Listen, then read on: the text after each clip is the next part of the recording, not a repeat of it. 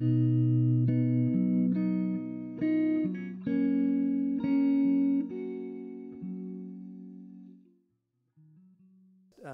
for me, is a big treat. Dr. Omar Abdullah Farooq is somebody who, Dr. Omar was always old for me. I first met him when I was about 18 years old. I was wet behind the ears, and we met in a garden in Granada, in Spain. And he was like the old man of the mountain. And I realized that he was less than 30 years old at the time. So he was not old, but he seemed old because he is an old soul. He's a very wise man. And arguably, I think we could make a very strong case that he's probably the single most learned Muslim scholar that we have in the United States, at least in my estimation. I've been a student of his from the first time that I met him. I've been honored to know him. In 1970, he was doing a PhD in English literature, Shakespeare, and he read the autobiography of Malcolm X, and that led him to an interest in Islam. He ended up actually going to the University of Chicago and doing a PhD in Islamic studies. I've actually read his dissertation. It's amazing that somebody could know that much at that time, and he's recently done an extraordinary book on Imam Malik's madhab in Medina. He's a very serious theologian. He's a serious historian. He's also a polyglot, knows many languages. And so we're very honored to have him here at Zaytuna, and we also want to, behind every great man is a woman rolling her eyes. No. Behind every great man is truly a great woman. And Dr. Omar's wife is here tonight, Haja Samira, who I've also had the good fortune of knowing for many years. So we're deeply honored to have them. And without further ado, Dr. Omar is going to lecture us, and then we'll break for Maghrib and then have a conversation. Thank you.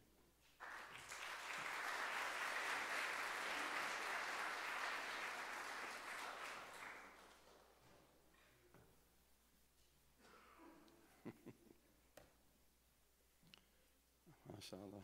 Assalamu alaikum. I'm very happy to be here in such a blessed gathering, in such a blessed place. And what I'd like to talk about tonight, بعد بسم الله الرحمن الرحيم وصلى الله على سيدنا محمد وعلى آله وصحبه وسلم, is considering what it means to be human and to be humane in the light of the fitrah, which is the natural condition of the human being, the primordial soul. This is, of course, a very central Islamic teaching. I actually wrote a book about that, which came out in Arabic. I wrote it from 1997 to the year 2000, called Al-Imanu Fitrah, that faith is a matter of fitrah. And it's been published. It's available through Dar al-Faqih. What I say tonight is very much taken from that, but the book goes into a lot of details. It studies many verses in the Quran that pertain to the primordial nature of human beings.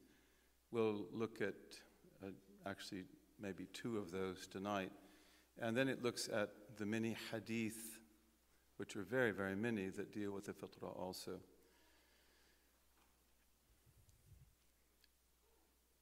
It would be very difficult to find any religious dispensation or any community that has such a positive view of human nature as Islam does. And of course, we believe as Muslims that that is the teaching of all prophets and all messengers. It may be clear in some faiths and it may not be so clear in others, but it's certainly not something that we originated or that is unique to us, but it's very clear in our tradition. And so I'd like to talk about the fitrah, and in that we'll talk about what we should be, what we should not be. One of the main verses about the fitrah in the Quran is in Surah number 30, which is called Ar-Rum, the Byzantines, verse number 30. And this verse says, "Set your face," which means your entire being, "to the religion as a seeker of truth." Hanif, very difficult word to translate.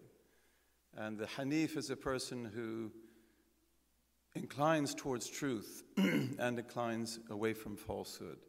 I put seeker of truth. I couldn't think of anything better. Some people don't even translate it.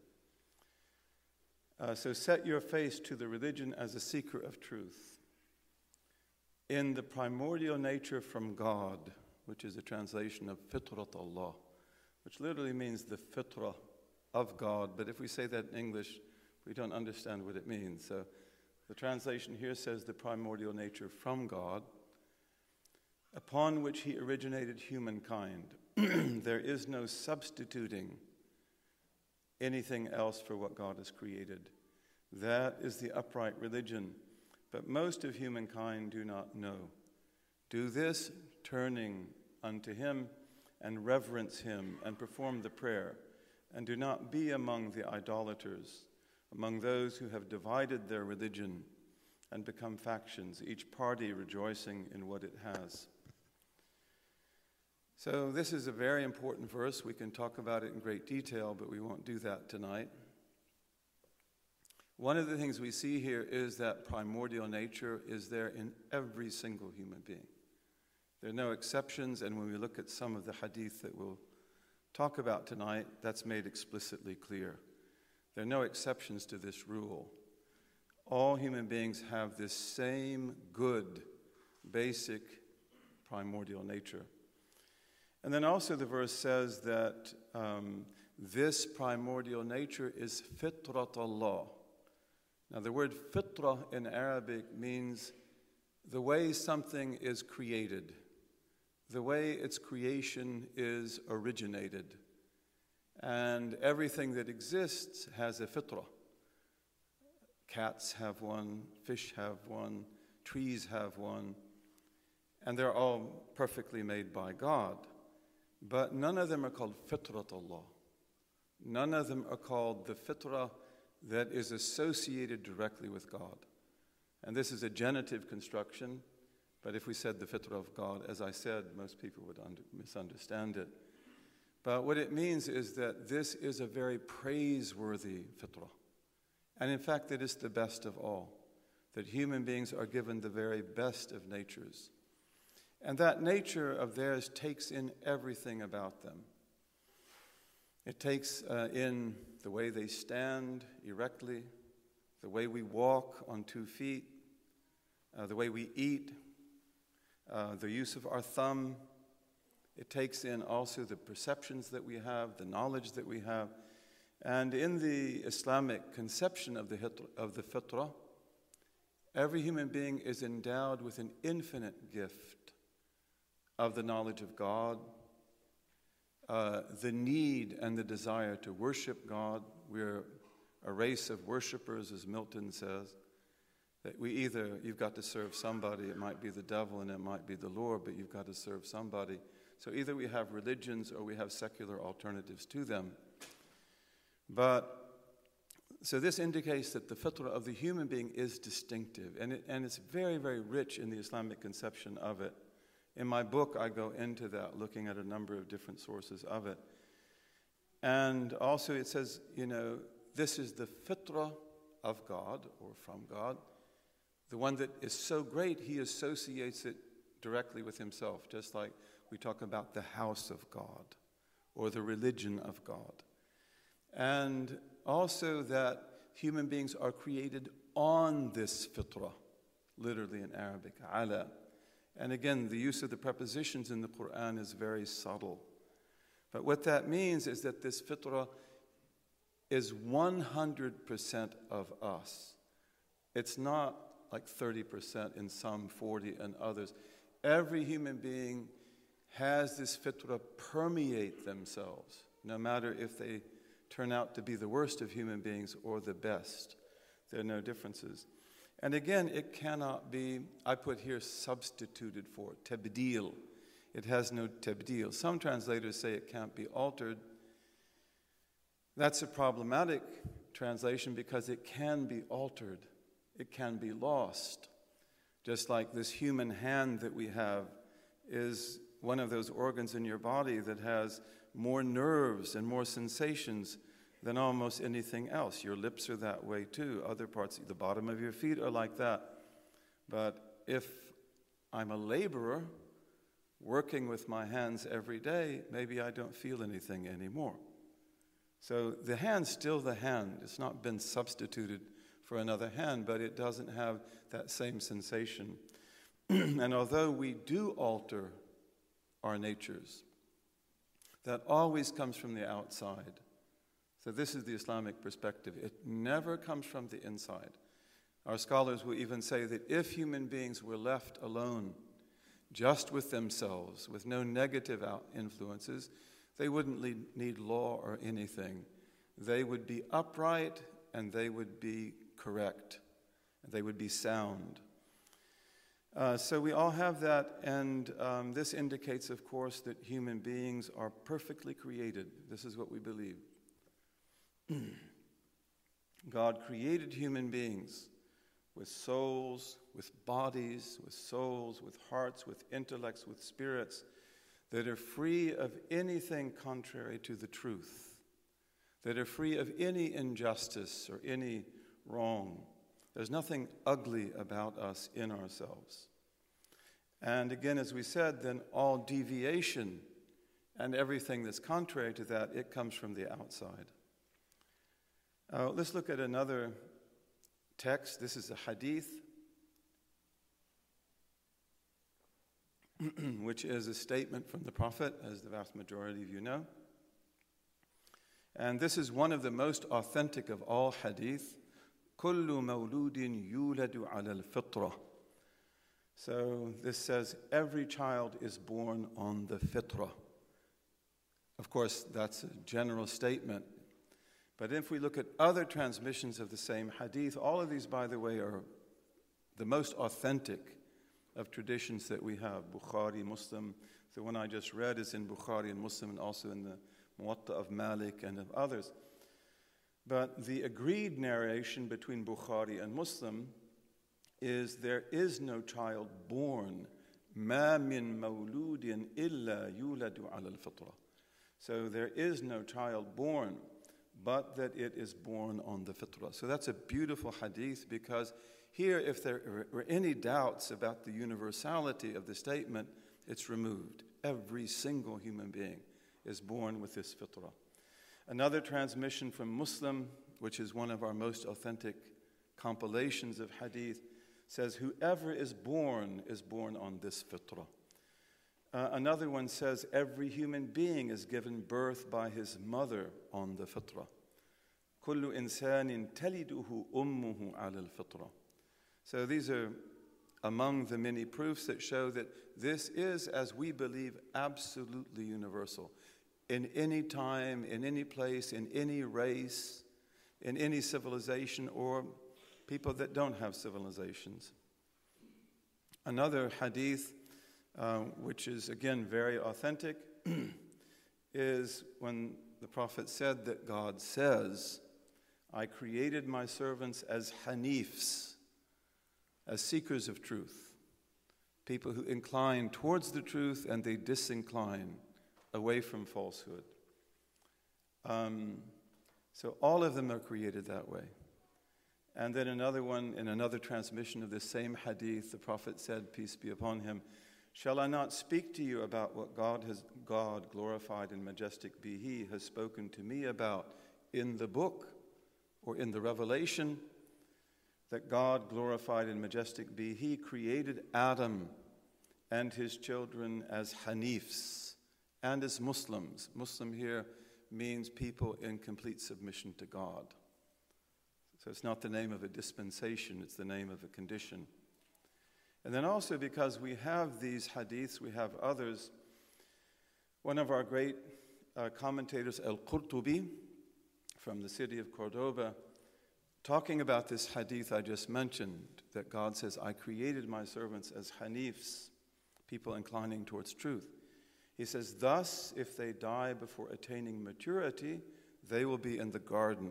That is the standard opinion of Muslim scholarship. There are differences of opinion about that, but that is the strong opinion. Thus, if they die before attaining maturity, they will be in the garden, whether they are the children of Muslims or of disbelievers. And we have the hadith that the Prophet in his night journey was shown many amazing things. And in one of these, the Prophet accounts the different visions that he saw in the night journey. And so he said, then we set forth again, and we came to a beautiful green garden, Rawda Mu'tima, in which there was every beautiful color of spring. And there in the middle of the garden was a tall man whose head could hardly be seen because it was so high in the sky. And around the man there were the most children that I've ever seen. In other transmissions it says, the most beautiful children that I've ever seen. I asked them, the angelic visitors who took him, what is this man? What are those children? They said to me, let us go, let us go. And so we went. And then at the end of this hadith, which is authentic, this is in Bukhari, at the end of the hadith, the Prophet is addressed by the two angels. And he speaks to them. And he said, truly, tonight I have seen amazing things. So what is it that I have seen? Then they explained to him the different things he saw. And when they come to this account of the tall man, they say that as for the tall man in the garden, it is Abraham, peace be upon him. And as for the children around him, they are every child born that died on the fitrah, meaning they died before that's been altered. Then some of the Muslims said, Messenger of God, even the children of idolaters. And the Messenger of God replied, even the children of idolaters. Let's look again at a few more texts, and then we'll conclude, bi-idhnillahi ta'ala. One of the most important texts that pertain to the fitrah is that of the primordial covenant. This is in the Surah The Heights, which is number 7, verses 172 to 173. And when your Lord took from the children of Adam, from their loins, their progeny, and made them bear witness concerning themselves, am I not your Lord? They said, yes, indeed, we bear witness. This was done, lest you should say on the day of resurrection, truly of this we were heedless. Or lest you should say, it is only that our fathers ascribed partners unto God beforehand, and we were their progeny after them. Will you destroy us for that which the falsifiers have done? So this verse refers to what we call the great primordial day. It comes at the end of the world that was before. We believe in 5 different stages of life, a world before this one, then the intermediate stage after death, then the resurrection, then the garden and the fire. So this is a reference to the great primordial day. And this verse is the cornerstone of Islamic sacred history and anthropology. It establishes that the fundamental relationship between God and all human beings is premised upon a single, unmediated recognition of his lordship at the moment, or the last moment we could say, of their pre-existence in the first world. So this great primordial day is the foundation of God's purpose in creation. This is a day beyond days. It's a day not reckoned in time, even though it has a time. And this is the mithaq, as we call it, the covenant, and also it's called the ahad, the pact. This took place in our belief according to hadith, which are sound. This took place in Na'man. And Na'man is a dry valley that those of you who've made pilgrimage have all been over, that separates the sanctuary of Mecca, which is huge, from Arafat, where we go for pilgrimage. This is called Wadi Arafah. So this is actually called Na'man. That's where it took place. And we have many hadith about it, which I talk about in my book. So this pre-earthly agreement stamps the fitrah on us because we believe that God manifested himself to all of us and that we all heard his uncreated eternal speech. And that has huge implications because it means that we have his knowledge stamped upon us. Again, it makes this covenant incredible. But this earthly agreement, or this primordial covenant between God and all human beings then was unmediated. All other covenants were mediated by prophets. And universal, every single human being. It was contracted directly between God and every one of us, from the first to the last. And again, this may be regarded as the basis of all later and specific covenants, all of which were mediated by prophets. The Quran speaks of covenants at least 18 times. You have the covenant between God and the human beings. Then we have covenants between the believers in general.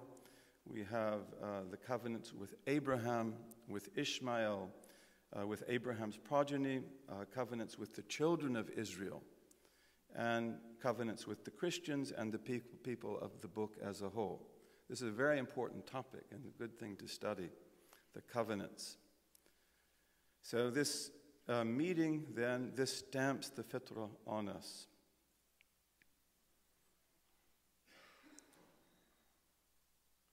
And we see from this that all human beings, no matter how degraded they might be because of the oppression that they live in or the deprivation, every single human being has the most illustrious beginning of all. And this is very important. This is an extremely important belief because this has to affect the way that we look upon each other and the way that we look on human beings. Also, God declares in the Quran that most people don't keep their covenants. Right? So in Surah number 7, the Heights, 101 to 102, God says, "These are the towns whose stories we have recounted unto you. Their messengers certainly brought them clear proofs, but they would not believe in what they had denied earlier. Thus does God set a seal upon the hearts of the disbelievers. We did not find most of them faithful to their pact." Many commentators, if not most, they say that pact is the primordial covenant. Indeed, we found most of them to be deviant.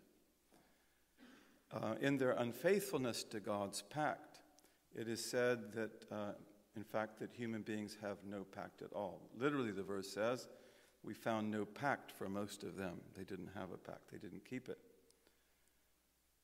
And what this means, they were not faithful to the pact, means that they did not continue to recognize God's lordship and his rightful claim to their obedience and worship during the course of their earthly lives, although they took that covenant and everything necessary for it was stamped on their natures, even the desire to do it. So the verse implies that most human beings are unfaithful to their natures, and this comes up over and over again. They fail to act, we fail to act upon the intrinsic knowledge and the moral agency and responsibility that God has instilled in us.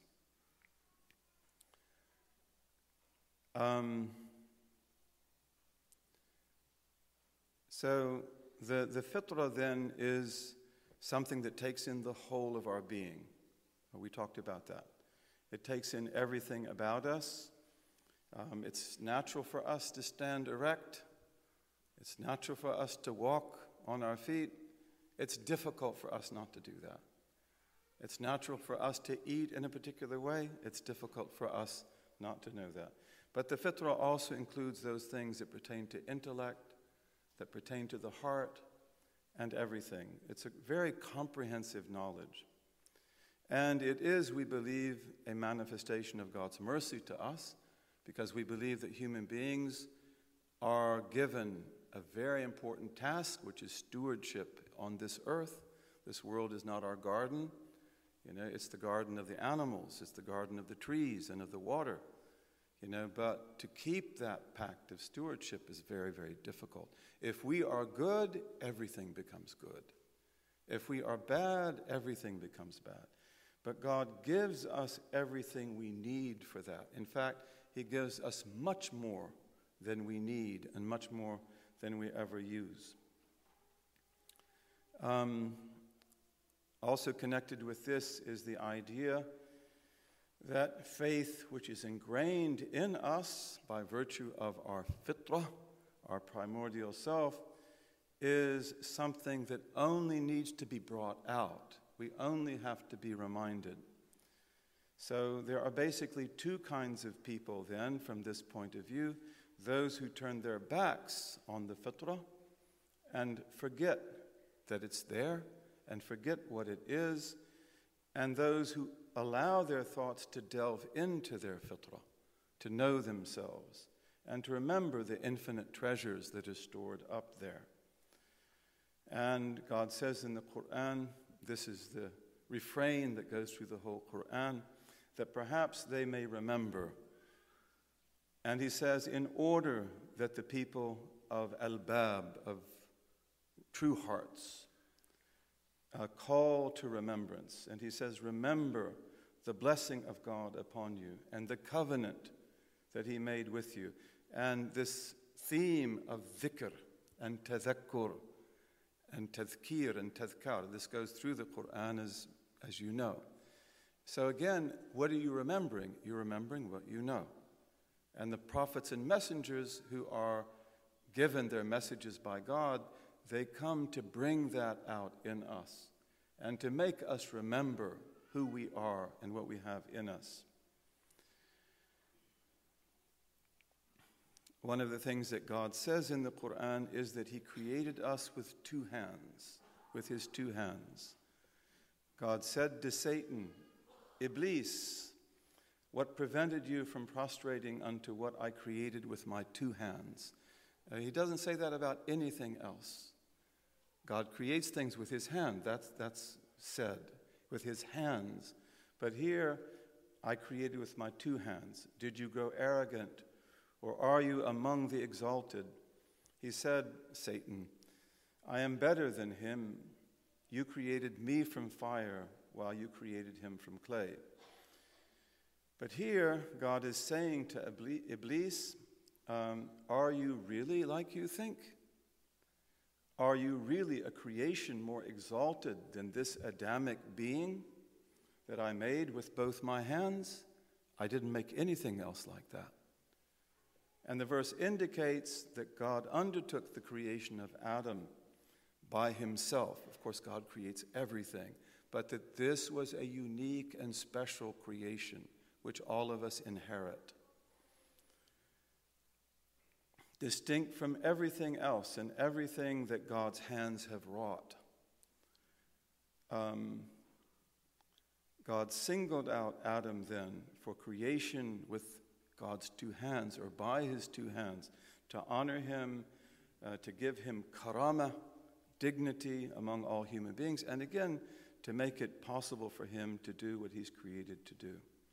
Ibn Arabi, he says, from the first existent thing down to the last of existent things, God did not combine both hands in anything He created except the human being. That is, in the human being's earthly and bodily and other configurations. He created everything by the divine command, but with one hand. God's two hands gave Adam a preeminence, tashrif, over all creation. All the realities in the created world were brought together in him, which of course makes him possibly the lowest of the low, but it also makes him the highest of the high. Everything in creation has a station. Angels have stations, cats are cats, birds are birds, but human beings, you have to find your station. And you can always go higher and higher and higher. There's no limit. We can also go lower and lower and lower. There's no bottom to the pit. All the realities in the created world were brought together in us. This was so that the human being could be the Khalifa of God on earth. So you know good and you know evil. There's nothing that you don't know. Even the demonic doesn't know more about evil than you know. But you weren't created to be evil. You were created to block evil. But you have to know it to do that. The world demands, the divine names. And the divine names were brought together within Adam, all of them. That is why Adam was singled out for the knowledge of the names of all of them, as we believe, and also rabbinic belief emphasizes this as much as we do, maybe even in greater detail. A lot of rabbinic belief begins with Adam Qadmun, with Adam in paradise. So Adam then is an independent world. Everything else is part of that world. The world becomes complete with the creation of Adam. Adam is complete in himself. And the world is like that too. You are the microcosm, it is the macrocosm. If you get yourself right, it gets itself right. It is incomplete without you, you're complete without you. It is complete without it, but you are complete without. Did I say that right? It is incomplete without you, and you're complete without it. The two hands emphasize God's power in Adam's creation, and that God created Adam without an intermediary. There was no father, there was no mother. It alludes also to the diverse activities involved in Adam's creation. Abul Qasim Qushayri, one of our great spiritual masters and teachers, he says about the creation of Adam by God's two hands, what God deposited in Adam is not found in anyone or anything else, so that God's special favor and the special khususiyya, the special status that he gives to human beings, become manifest in Adam and in his children. One of our great scholars, Jandi, we have great Persian scholars, he's one of them. He says the reality of Iblis, of Satan, contradicts the reality of Adam in everything. The reality of Adam is the manifest form of the unity, of the all-comprehensiveness of everything brought together by God in the engendered worlds. So that's Adam. He brings everything together. And that's who we're supposed to be also. God brought his two hands together in Adam only because humanness is a reality requiring equilibrium, i'tidal, and balance, and the perfection of bringing together both the thingness of things and the minniness of things is all in that. In contrast, the reality of Iblis is disequilibrium and unbalance. Iblis becomes defined by the particular ego, which we call in our tradition al-ananiyat al-juz'iyya, the partial ego. He is delimited by seeking exaltation, by claiming eminence, by manifestation of the self as ego, rising up against the reality of truth and of the one. And he's veiled by that. This reality requires a fiery separation that rises up against other elements. Qunawi, one of our great scholars, he says, the interrelationship of God's two hands brings all correlation and polarity in the world into existence. And all of those correlations and polarities are, of course, in us. who can be the highest of the high and the lowest of the low. It establishes the fundamental created dualities, such as the seen and the unseen. It sets up the fundamental human perceptions, such as declaring similarity between God and creation, or between creation and God, and incomparability, tanzih. All movement, all change, all process in the world are traced back to this reality of the two hands. Let's conclude now. So we believe in our tradition, in what some people have called transcendent humanism. And I always like to mention this if I get a chance, but among the books that really everyone has to have, especially students at Zaytuna, is The Rise of Humanism by George Maqdisi. This was a great Christian Arab scholar, a real scholar. And he shows that the rise of humanism in the West, we won't say that it's not indebted to the Greeks and to the Hellenic tradition, but it's fundamentally indebted to us also. The rise of humanism. In fact, Pico della Mirandola, who is one of the great ideologues of the Renaissance, and he writes a book on man, which is called the Manifesto of the Renaissance. But he says in that, he's speaking to Catholic priests, and he says, Reverend Fathers, I'm not going to quote what he said because I forgot, but basically what he's saying is that he is the measure of all things, which is the Renaissance language. As I learned from Abdullah the Saracen, which means Abdullah the Arab.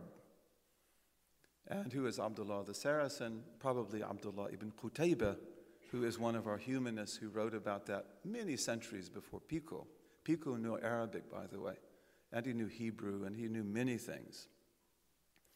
But the human being is either everything or nothing. And although we can speak honestly about in between, there is no excluded middle, but the reality is really that. We have to strive to be everything, and if we don't do that, in the end, it's as if we were nothing. And some of us do, in fact, become nothing.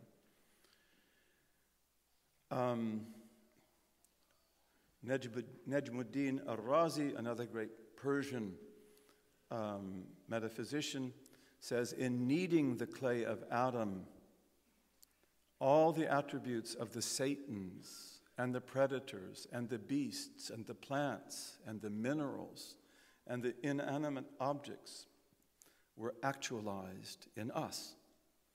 However, the clay was singled out for the attribution of by my two hands. Hence, each of these blameworthy attributes became a shell, and within each shell was placed a pearl of a divine attribute. Each of these things, these potential evils we have, they're like a shell, and in each of them is a pearl. That's if we live as the human beings we're supposed to be. And then he goes on to say the human frame belongs to the lowest of the low, while the human spirit belongs to the highest of the high. The wisdom of this is that human beings have to carry the burden of the trust and the pact, the knowledge of God, and to be stewards in his earth. Hence, they have to possess the strength of both worlds to a perfection. They possess this strength through attributes, not through form. Life, knowledge, power, will, hearing, seeing, speech, and so forth. Since the human spirit pertains to the highest of the high, nothing in the world of spirits, even angels, can have its strength. And in the same way, the human soul pertains to the lowest of the low, so that nothing in the world of the souls or the physical beings can have its strength, whether a beast or a predator or anything else. So our transcendent humanism then is based on the idea of the insanul kamil, of the perfect human being. And this is the purpose of religion for us. You know, religion is to know God. It is to worship God.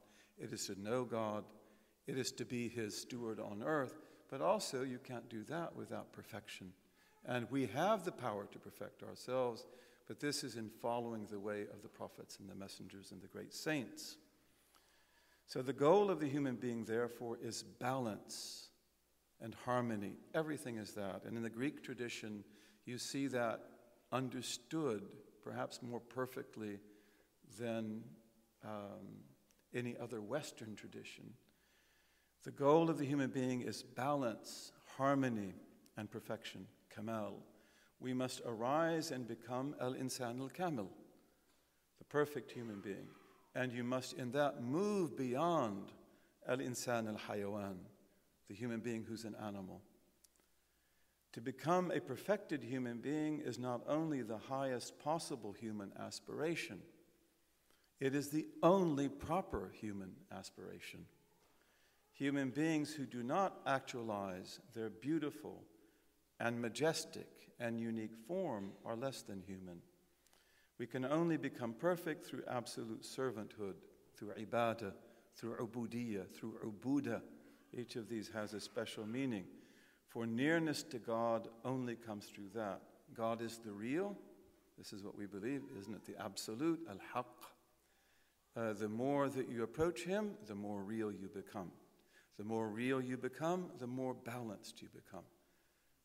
Beauty is the splendor of truth, right? That the universal routing of beauty is God is the truth. God is beautiful. He loves beauty. Then as you come close to him and are made real by him, you become inwardly beautiful, which is balanced, harmonious, just, virtuous, and then you radiate beauty.